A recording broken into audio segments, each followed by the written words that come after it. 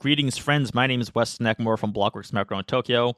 It is Monday, June 12th, 2023, after Asia markets close. Welcome to the Market Depth Podcast, bringing you global market commentary and analysis from the Asia-Pacific trading session so that you know what happened overnight. All right, U.S. equity investors. I'm directly addressing you today, okay? Although that's exactly what I do every day and is the core purpose of this podcast's existence, which, just to reiterate, this podcast is not about investing into Asia markets or even made for Asia investors for that matter, although obviously there's going to be some overlapping insights. The entire purpose of the objective of Market Depth Podcast is to fill this very wide open void of providing critical and directly relevant market insights on matters of consequence to things like U.S. markets and U.S. treasuries. And I'm speaking directly to the U.S. and European-based investors of U.S. and European stock and bond markets, as well as currencies, commodities, and all that. And I'm doing so, and other global macro matters that originate from this part of the world, this 1/3 of the world, the Asia-Pacific region, okay, where every trading day begins, where the second and third largest economies in the world are, who also happen to be the first and second largest foreign holders of United States treasuries, and currently where the world's best and worst performing major equity markets year to date are. Okay, and in case you didn't know, all of that before mentioned is referring to Japan and China. But either way, it's about market impact stemming from the Asia Pacific trading session. That's how I kick off every episode. That's why I wear this fake trading jacket with a U.S. flag on one sleeve and a Japanese flag on the other sleeve. It has nothing to do with my nationality, but rather just to connect two opposing sides of the planet from a markets first angle. Okay, so with all that said, let's talk about the Nasdaq index, and not just the performance of it, but the themes of focus within it. Okay, as of late, things like very thin market breadth, in which 5 U.S. stocks are carrying the entire index on its back. And then we're also going to discuss what has been leading the NASDAQ price action that any and every equity investor must be aware of, okay? Because I'm going to be presenting what's likely a completely different angle than you're used to or that you've, likely you've never heard before. And so, this will be an additional thing to know about, okay? And so what I'm talking about is there is currently an intertwined relationship in price action between the NASDAQ 100 and the Japan equity market, namely the Nikkei 225 index. Okay, so very simply, let's start here. These are NDX futures, NASDAQ 100 futures. Why am I using futures? Because the world does not revolve around just U.S. cash equity hours, even for or especially for the major U.S. indices of outperformance year to date. Okay, now if you look at this chart, which starts from about mid-March of this year, right around right after the Silicon Valley Bank and the initial aftermath of its spectacular blow up, you'll see that the index has been performing quite well. Okay. Why is the index performing quite well? And you can go ahead and insert whatever reason you want to. But what I want to know, is specifically the market reason, particularly over this time period, okay, when NDX really broke out, and by which I mean the NASDAQ 100 specifically broke out, as you can see in this chart of the NDX to S&P 500 E-mini futures ratio. And you can see, this is in purple, it's a one-directional 10% outperformance over the past 8 weeks or so, okay? So, in other words, this is not just a U.S. equities as a whole rallying, right? What this shows is that this is a very select, very narrow group of stocks that are moving the broader index, i.e. this issue of market breadth, or the lack thereof, which really accelerated around that late April to early May period, okay? Actually, you can almost pinpoint it down to the day that, the otherwise kind of topping out NDX price action broke out and then it surged, right? And no, that was not the NVIDIA kicker, because that came a month after this NDX breakout had already hit the ground running, okay? Anyone have any idea why this occurred, this breakout of just a handful of tech stocks that account for 90% of the index gains of this year? the five largest of which, like Microsoft, Amazon, Apple, Meta, Nvidia, those now account for a quarter of the S&P 500. Okay, I'm not interested in general answer. A general answer like about a so-called tech safe haven, or even something that is indeed correct, like pure momentum flows into AI. Though again, timing wise, yeah, there's a year-to-date rally underway, yeah, but we all know the Nvidia earnings guidance and 25% aftermarket, pop. That was the real AI push, and again, that timing doesn't match. Okay, so as with like all market moves of significance, I'm trying to figure out not just why, but why specifically then did something occur, i.e. what was the actual trigger catalyst in markets, even if it wasn't or isn't even behind the move anymore, right? What was the actual market trigger, that set it off in the first place? What's the reason or potential explanation for a narrow group of NDX constituents to just start rallying, okay? Well, here's one reason. This is Japan's Nikkei 225 index. This is the world's best performing major GM index, and no, the Nasdaq 100 or not even the Nasdaq Composite doesn't count because those are sector indices, not broad-based like the SPX or the DAX or the Kospi or what have you. And I've overlaid this chart of the Nikkei index futures on the same percent scale as the Nasdaq futures chart, the NDX futures chart, okay? And it's actually pretty incredible how they're at the moment exactly matched up in performance percentage-wise. Now, it's this, the Nikkei 225 index, or rather, the year's most popular and really the only near unanimous consensus global equity market theme that's existed. This is what I believe warrants your attention, U.S. equity investors, okay?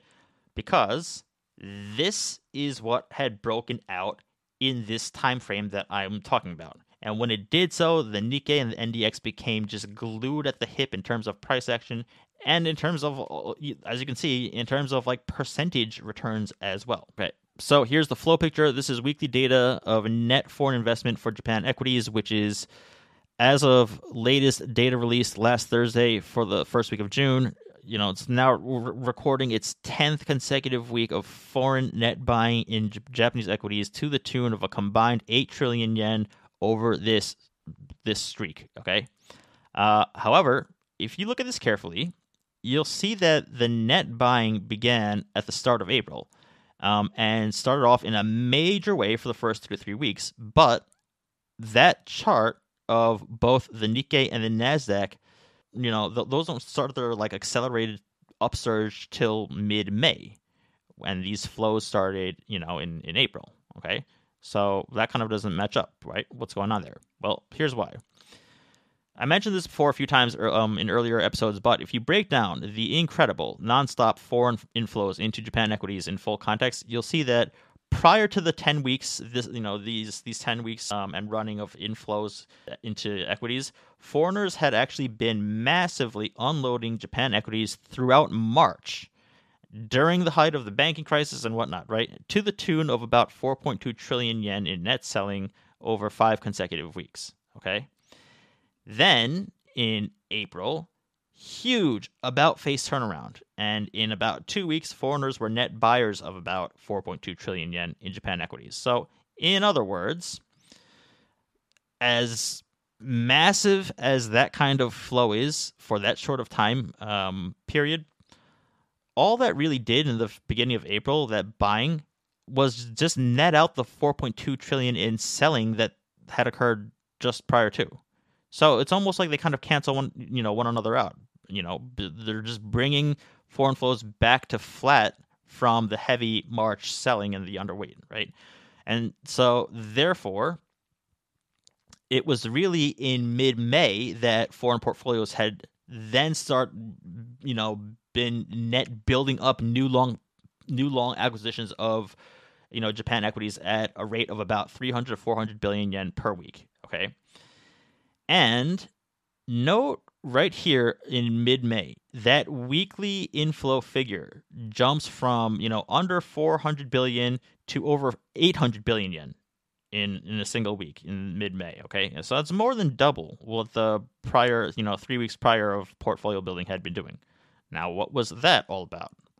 that was the Nikkei 225 index finally breaking its hard ceiling of 30,000 clean through, okay? And then it's kicked off a massive flooding in of foreign capital in one direction, upwards, okay?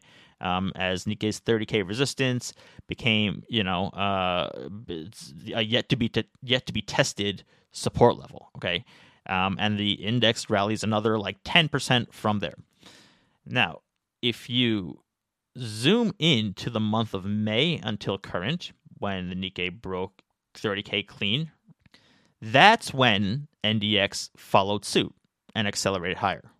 So yes, what I'm saying is that not only did the breakout in the Nikkei 225 index by foreign capital uplift the NDX, the Nasdaq 100, but the Nikkei 225 leads the Nasdaq 100 directionally upwards. Or rather, the Nasdaq trails the Nikkei, taking directional and momentum cues from it, okay?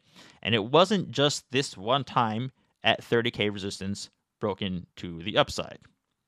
So we saw this happen time and again. Every time the Nikkei would pull back, it would put in like a higher low. The Nasdaq would do the same, but again, with like a slight delay. Not with exact consistency, but basically if the Nikkei index would have a strong close during Japan cash hours or overnight U.S. hours, then about 8 to 9 hours later at U.S. market open, that's when NDX would follow. And by the way, the same exact phenomenon for the downside as well, okay? The Nikkei would top out and pull back while NDX would still be, on its upside move for a bit longer, and then subsequently, and then reverse and follow the Nikkei downward. And again, this would be most prominent if and when the Nikkei reversal downwards would happen during the Japan trading session, okay, and then separated by a few hours for market open. Now, if you want to get more granular, let's take a look at last week, day by day. So this is just the Nikkei 225 cash index over the course of the last week from the 5th to the 9th of June. And what a week it was. And I covered it extensively last week for a reason. And, for those who have been following along, we're probably best suited for the U.S. cash session later in the day. Okay, so we kicked off the first 2 days of the week with nearly like a 4% rally in this index in Japan. Okay. Then on Wednesday, as I covered last week, we had two major sell-offs taking place in the Nikkei, giving back all its gains on the week, and then continuing further down for another nearly 4% drop from its peak to floor, right? Kicked off by, a sharp directional pivot hit by two waves of selling. One is via the Turkish lira's minus 7% intraday drop, and the second being the Japan officials openly discussing unloading of Bank of Japan's 37 trillion in ETFs at book value. Okay, so in the course of this, like 30 trillion yen was wiped out in market value within the span of 10 trading hours, right, for the world's best performing DM cash equity market. So yeah, that in my book is what I would refer to as a crash.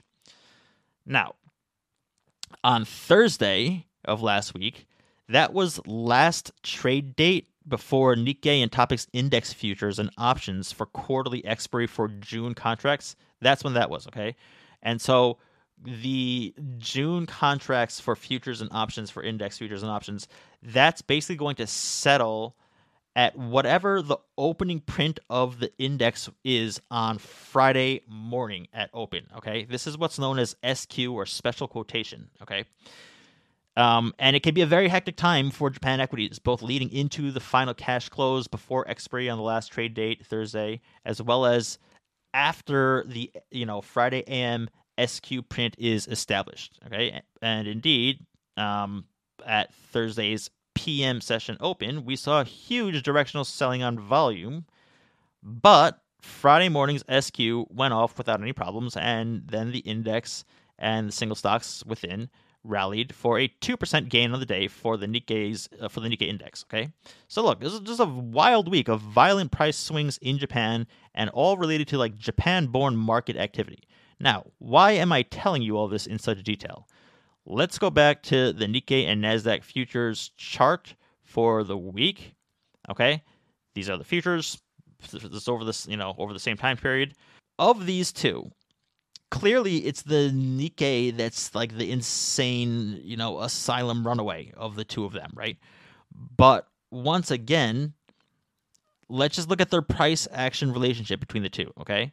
So we have the Nikkei rallies to start the week. Then we have NDX upside at US market open, though short-lived, but nonetheless, that happened. Okay, midweek, the Nikkei hard pivots down starting Wednesday during Japan cash hours, and then the Nasdaq opens with a plunge at US open. Then on Thursday at PM open Japan, the Nikkei opens sharply down on a pre-SQ flow, but finds bottom quickly, like around 1 p.m. or so, Japan time, and then it reverses higher into the close. And NDX also finds bottom tick and sharply reverses upwards, again taking directional cues from the Nikkei index and Nikkei futures. Okay, and so you can see like Nasdaq futures bottom exactly when the Nikkei does, in early afternoon of Thursday in Japan, which would basically be like past midnight U.S. Eastern time. Okay, this was not U.S. investor-led flow, obviously. And then both sharply rally higher right up to U.S. cash open, and then they hit a ceiling around U.S. open.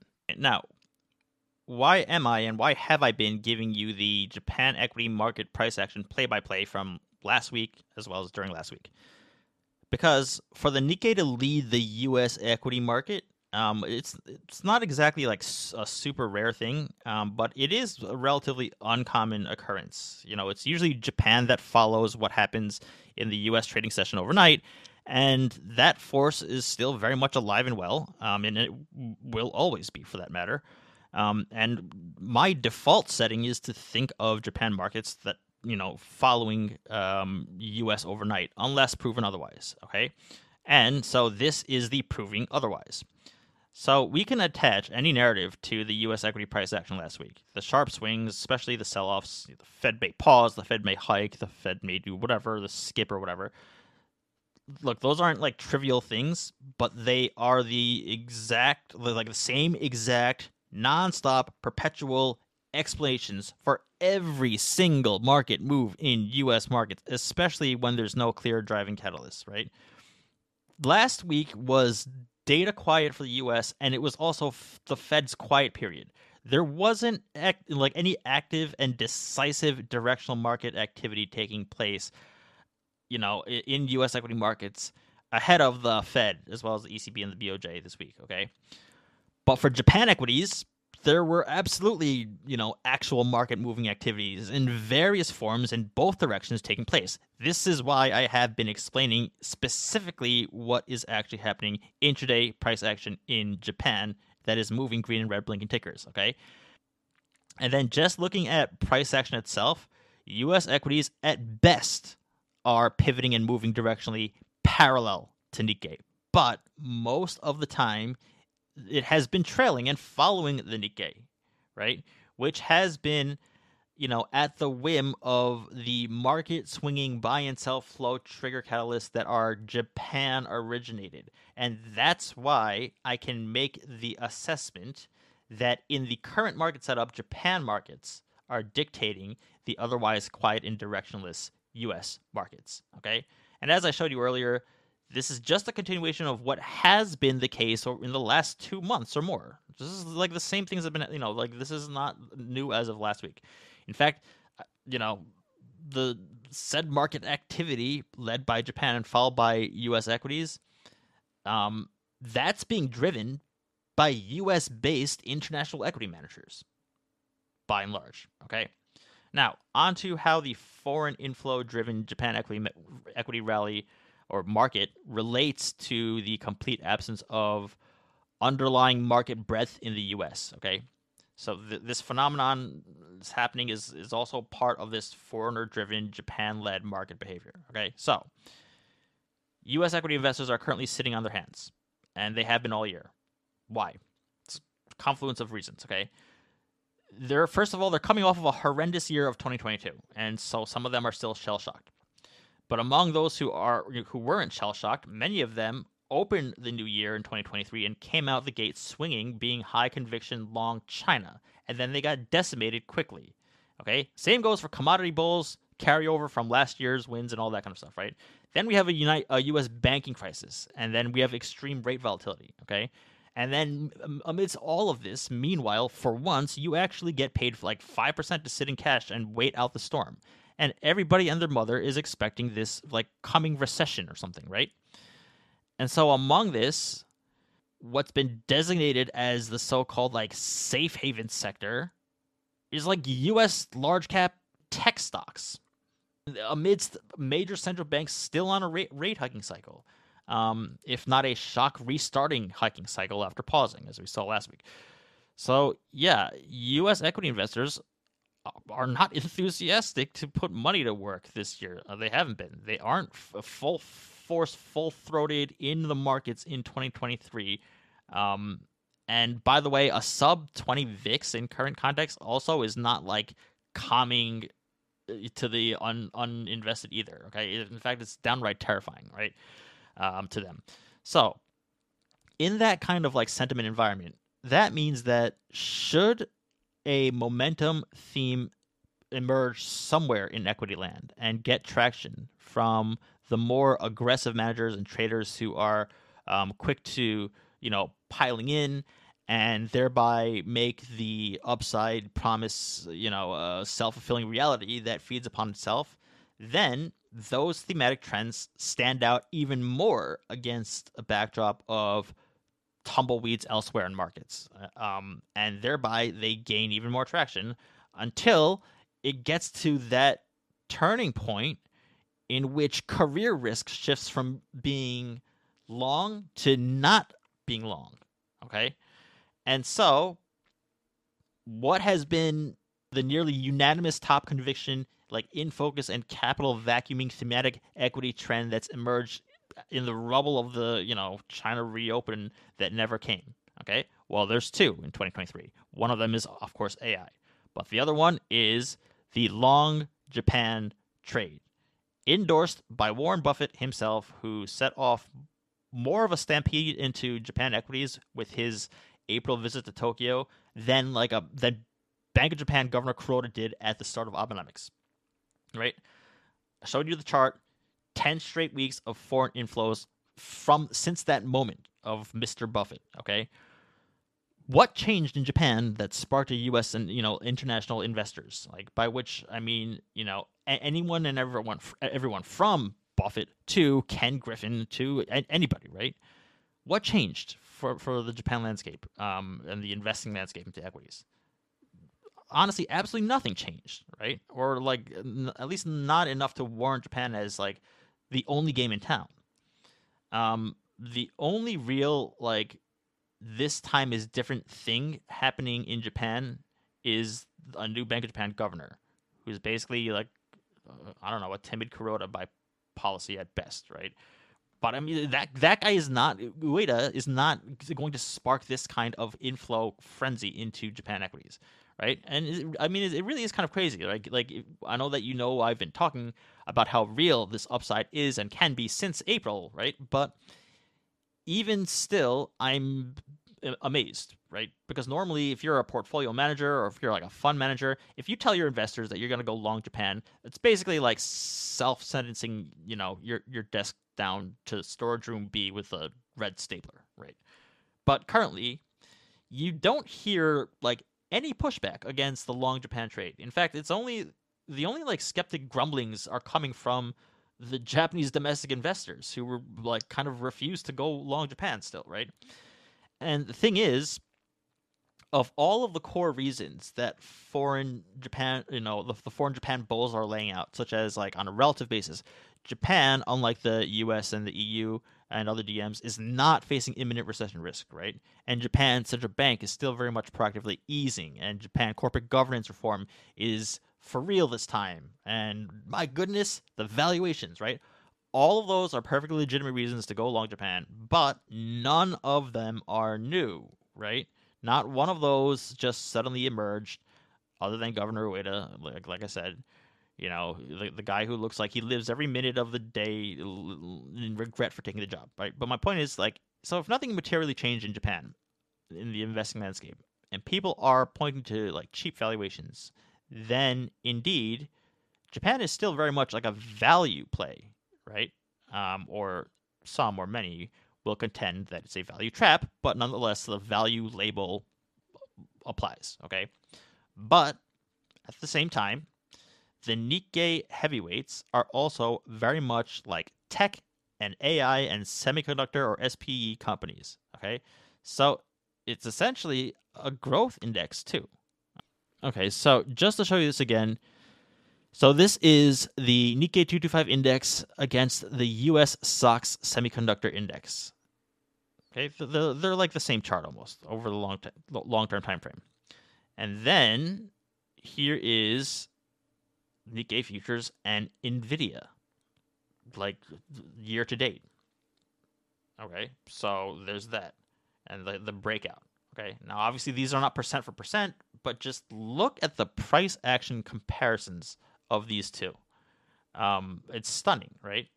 And among the top 10 weightings of the Nikkei 225 index, one of them, Advantest, is indeed currently trading as a straight-up AI play, having doubled year to date. And others like Tokyo Electron and Shinetsu Chemical are also semiconductor derivative plays, if you will. Fanuc, is another large cap stock in weighting in the Nikkei 225. That's factory automation and robotics. And so you might be thinking, okay, so that's why the Nikkei correlates with, if not leads NDX futures. And yes, I suppose that's part of it, but not necessarily. And it's really not so black and white, okay? So the Nikkei index is a very, very unusual, weird index and market, if you will, okay? As I mentioned, you have three names that are basically ripping higher off the AI boom within the top holdings of the Nikkei. But again, this is an index in which the number one dominant stock weighting by far is a clothing retailer, fast retailing, aka Uniqlo. That's what that is. It's more than 11% of the index. There's no other company that is stock that has double-digit weighting on the index except for Uniqlo. Okay, it's like having LL Bean at the top of the Nasdaq. Okay, and then you can try to categorize by sector, and indeed you'll find it to be very quote tech heavy. But the biggest tech name on this index is number 3 weighted SoftBank Group, which, if that's a tech stock, it's basically an inverse tech ETF. Okay, stock's up 3 or 5% of the year or something like that because of yet another round of record losses on the Vision Fund that they reported. So the top tech heavyweight of the index is acting like an anchor, dragging behind it, essentially, right? Then you have KDDI, which is a telecom stock. You have Daikin Industries, that's like air conditioners and HVAC, okay? Those shares are killing it this year. Teramo is like medtech, okay? And then again, the Japanese LLB on top.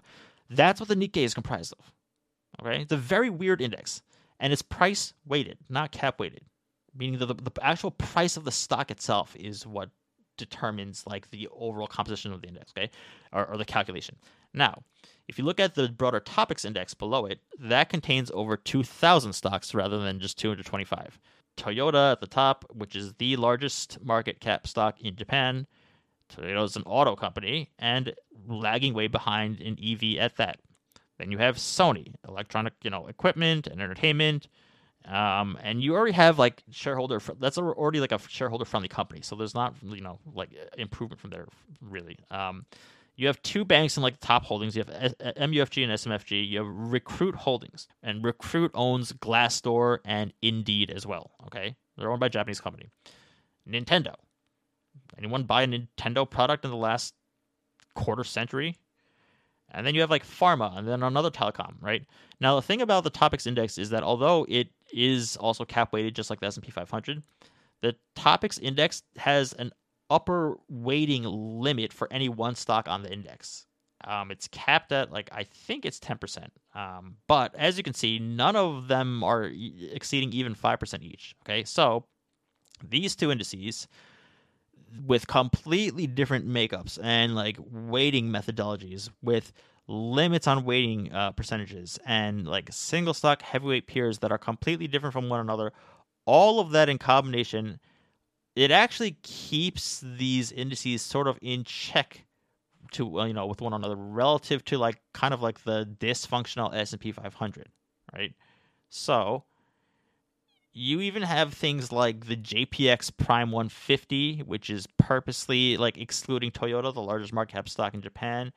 And then you have MSCI Japan, which is a popular index for foreigners to use, and so there isn't like an index monopoly, nor are there monopolies within the indices. Okay, and so I ask you, with all of that in mind, with the strange mix of like index components as well as the Nikkei 225 index chart that matches up in parabolic price action with Nvidia's, is Japan's Nikkei index a growth or a value tilted index? In the US, the S&P 500 and the Nasdaq are clearly growth, right? Not necessarily by makeup of the constituents, but just by index behavior, given the disproportionate top weightings of, that are concentrated to these like tech growth names, if you will. Okay. But what about Japan? Well, it's sort of a, like uniquely like a hybrid between the two, because yes, there are high flying AI thematic growth stocks like Advantest in the top holding or in the top weightings of the Nikkei 225. But at the end of the day, Advantest is like a Japanese stock still, and thereby it resides within a broader value trap image and reality, I suppose. But that's what makes Japan uniquely interesting on this final point. So let's talk about market breadth, okay? Because this is one of the biggest issues that's currently in U.S. equities right now. Okay, so I saw this the other day from my buddy Craig over at Tier 1 Alpha. And by the way, and if you guys don't know about Tier 1 Alpha, so first of all, they write an absolutely brilliant daily morning, what is it called, market sit rep. They're seriously talented, like quants, coders, that they dissect what's actually happening, inside the U.S. equity markets under the hood, and then they present it in their kind of proprietary charts and all that, and the graphics in super easy to visualize, and understand manner, of what the actual like picture of the market is in real time, right? It's not like story time with them, right? It's like, here is what's going on. And by the way, this is not like some sort of like shameless plug or anything. I'm very proud to plug, right? He doesn't even know that I'm doing this either. But go to what is it, tier1alpha.com, just follow him on Twitter. And you'll at the worst you'll be slightly better informed, and at best you'll have way better visibility of like market mechanics in the U.S. equity markets. Okay. Anyway, this is one of their indicators of market breadth, and what a day for this tool this was. Okay, so you can see how seriously screwed up the S&P 500 is. Like as in, if it's supposed to or if it's perceived to be like an overall representation of U.S. equity markets. He says from the June 7th trading day, quote, despite SPX closing in the red, 69% of the index actually advanced for an average gain of 1.83%. Okay? And you can see that those five names, Microsoft, Apple, Amazon, Nvidia, Google, and not really even Apple, right? But really just four names, negated an average stock gain of almost 2% across 494 other stocks, right? That's not only showing a broken index, but it shows an interesting inverse situation of this market breadth problem, right? Which is usually about how like the index is up because the five tech heavyweights are up, but the overall market and the rest of the market is down. But this is a day in which it was flipped around, right? As Craig says here, things were more bullish than they appeared. I got to get him on the podcast one of these days. But broader point here being, I took a screenshot at Japan market close on that day as well, right? Just to see, right? Just to save it. So the Topix index, as you can see, overall broad index closed down minus 0.67%. And look at the index breakdown on the day. It looks way more evenly dispersed, and kind of accurate, I suppose, in terms of like a snapshot of the broader topics index return for the day, right? The index overall was slightly down, not a bloodbath or anything, right? And you have therefore some sectors in the green, like a third of them in the green, and including heavyweights like topics banks, land transport, and all that. And then you have the worst sectors of the day were precision instruments and IT, i.e., semiconductor, SPE, and high tech flyers that down the most on an overall down day. I mean, that looks like kind of a more of a healthier depiction of what's happening within the sectors, right? And so, given the vast differences in index makeup diversity and market breadth between the Nikkei and the SPX, right? I just charted out the top 10 weighted constituents for each index. And so here we have the Nikkei index, okay? Now, if you just look at just this chart alone, does this depict a good average of the Japan stock markets, large caps, as a cross section? I don't know. We'll see. So here are the top 10 weightings of the Nikkei 225 year to date. And as you can see, there's one stock that's kind of destroying the chart scaling, which is 6857 Advantis. That's the AI play of the Nikkei that's doubled this year, okay? So I took that out just for better visibility of scaling, and here's what the Nikkei top 9 weightings look like. And the index itself is kind of splitting the difference right down, almost down the middle, almost perfectly. So you have some are outperforming, some are underperforming, and kind of to the same degrees on either side, right? And again, see the yellow one on the bottom that's been spending most of the year in negative, ticker 9984? That's SoftBank, okay? That's the so-called tech heavyweight of the Nikkei. And by the way, 6367, the green on top that's killing it, that's the best performer ex Advantis. That's Daikin Industries. That's the air conditioners and HVAC and the like. Industrials. It's nearly up 50% on the year, right? While 9984 SoftBank, the inverse tech ETF, is at the polar opposite end. Now, take a look at the same thing I did for SPX. Year to date, top 10 weighted constituents and the index itself. And you can clearly see there's a massive difference in terms of the actual index and its component. Even if I took NVIDIA out for scaling purposes like I did with Advantist, you still have Tesla and Meta, and even Amazon, Apple, and Google, and Microsoft are multiples of that of SPX, which is basically like a flat line on the floor in comparison on this chart scale. That is a complete lack of market breadth and broad-based participation for the index upside, okay? And here's how that lack of market breadth translates over to the index level. This is how you get a fractured U.S. equity market at the index level to this extent, okay? I mean, that's pretty crazy. Meanwhile, look at the Nikkei 225 versus the Topics Index. Okay, again, an index of 225 price-weighted names, of which more than a tenth of which is Uniqlo. And then on the other side, you have the limited cap-weighted, broad-based banks and autos sector-heavy Topics Index. Okay, and they're basically still tracking each other. Yes, the Nikkei is pulling away a bit as of late, as due to the AI exposure, but year-to-date, single-digit differences in performance. Okay, that is nowhere near what the picture is for U.S. markets. And by the way, I added ticker NDXE, that's the Nasdaq equal weight in there too. And even that's getting smoked by NDX. And by double the performance. The equal weighted Nasdaq is up 15% year-to-date. The NDX 100 is up 30%. I mean, it almost looks like it's not even in the same region or country or comparison like this, right? Because this is the Nikkei index versus Euro Stocks index on top, okay? And then the bottom part of the chart is the Nikkei to Euro Stocks ratio chart beneath it, okay? And one of the key reasons that foreign Japan equity bulls cite for being long Japan is this relative growth picture in which Japan isn't facing imminent recession risk.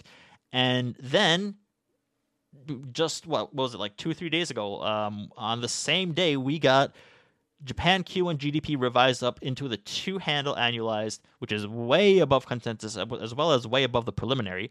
And then later that very day, Eurozone GDP fell into contraction for the second time, thereby putting the Eurozone in a technical recession. Okay, albeit is like just barely in contraction for both this reading and the last.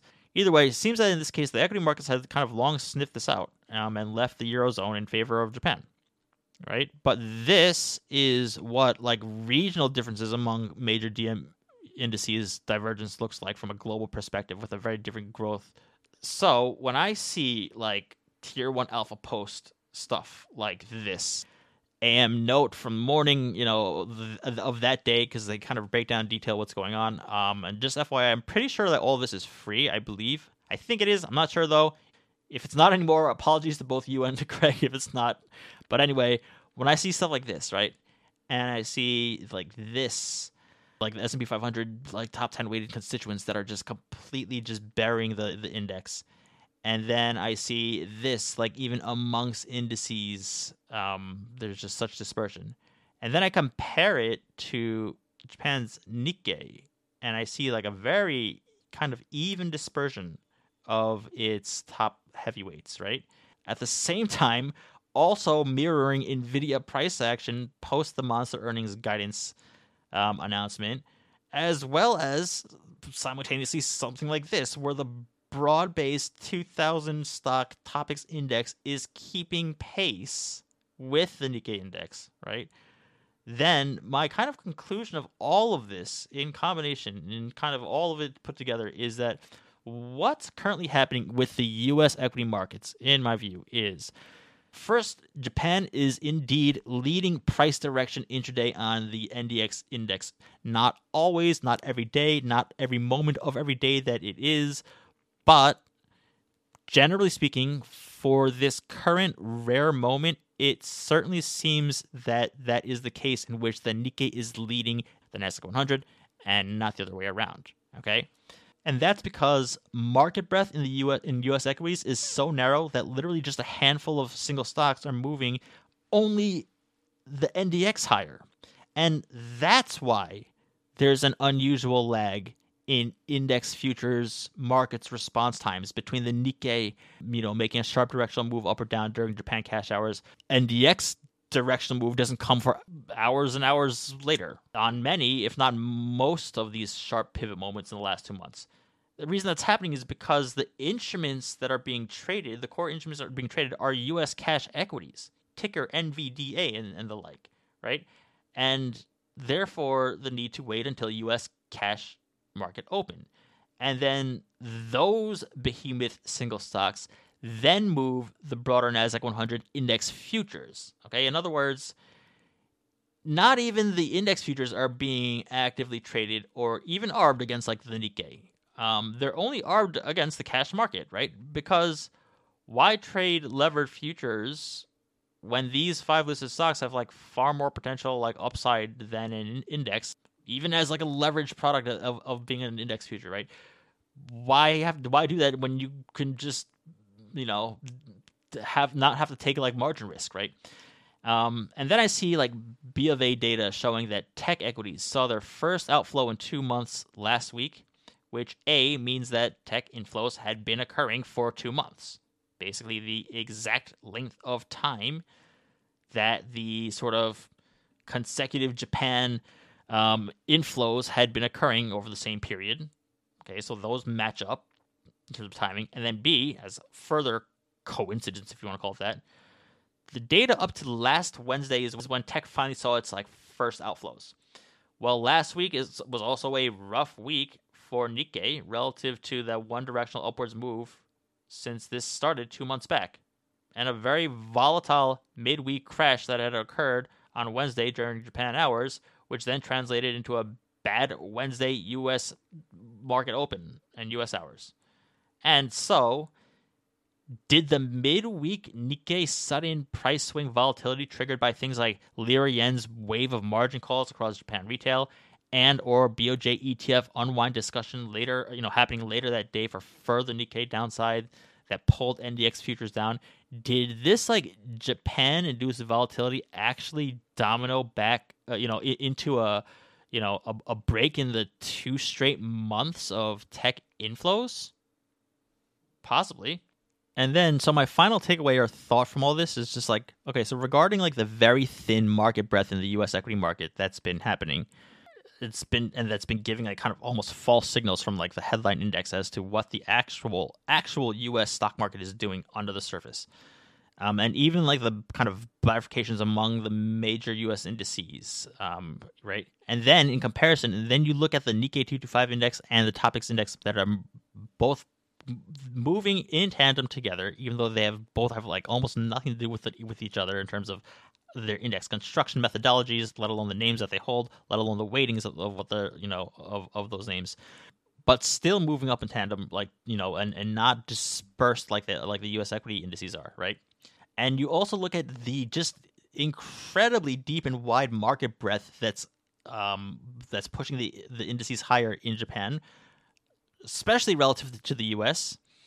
And even getting a better functioning equity market, in that respect.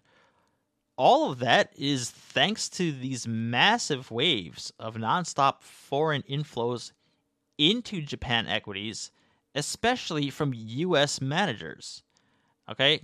Because what's happening is that effectively Japan has, in a way, stolen away not just the flows from the U.S. equity markets, but they've stolen away the U.S. equity market breadth and market activity. Like, equity investors are not active. They're sitting in the U.S. They're sitting in cash. They're collecting yield, and they're waiting for some recession to come or for the VIX to spike to 40 or whatever. Okay? And so those who are active, they're only active in 5 names, and the other active cohort has shifted its capital and liquidity and market breadth and, of course, price appreciation over to markets like Japan and Asia, Korea, Taiwan, and all that too. But mostly to Japan being the most large liquid market in this area of the world. And this is happening at the expense of U.S. and European stock markets. Okay? And so if that is the case, then you really do need to watch Japan equity markets, U.S. investors, at the index levels and at the single stock levels, okay? Because it can give you, first of all, it can give you a potential lead for trading in the short term if that's what you're into. But it can also mean that market breadth and market depth and index, like better functioning, I suppose, might not return to the U.S. as long as Japan is outperforming, and that's where the broad-based market breadth and opportunity is perceived to be, unless those who are sitting in 5% cash return back into U.S. equity markets. But aside from that, right, in other words, should the day come, and it always does, when Japan equities crash and all of this unwinds, right, whenever that may be, that may very well be your signal to get long, mid to large cap U.S. equities, just not the 5 giants or whatever it is, and potentially even pair trade against short U.S. tech against a long, right? If that's where the current battle for capital and activity lines are being drawn, right? Okay, anyway, I just want to share my thoughts and kind of my analysis and my work regarding your markets in the U.S. That are being impacted out of the Asia Pacific region, as per always, okay? This week we have the Fed, we have the ECB, and then we also do have the Bank of Japan on Friday. Don't forget about that. Keep an eye out for that. I obviously will be, and I'll be looking at that. But either way, I just want to share all my thoughts because this is something that, this is not something I just kind of came up with, or noticed randomly. It's something I've been following very carefully, and I've been, trying to do as much analysis and observation as possible before I threw it out there. So, look, it could be totally wrong, but look, if it is, but it still inspires a different kind of line of thinking that jog something in your mind, then success all the same, okay? But thank you for tuning in for another episode of Market Depth. On behalf of Blockworks Macro, my name is Wes Nakamura, and we will see you next time. Thank you. Bye.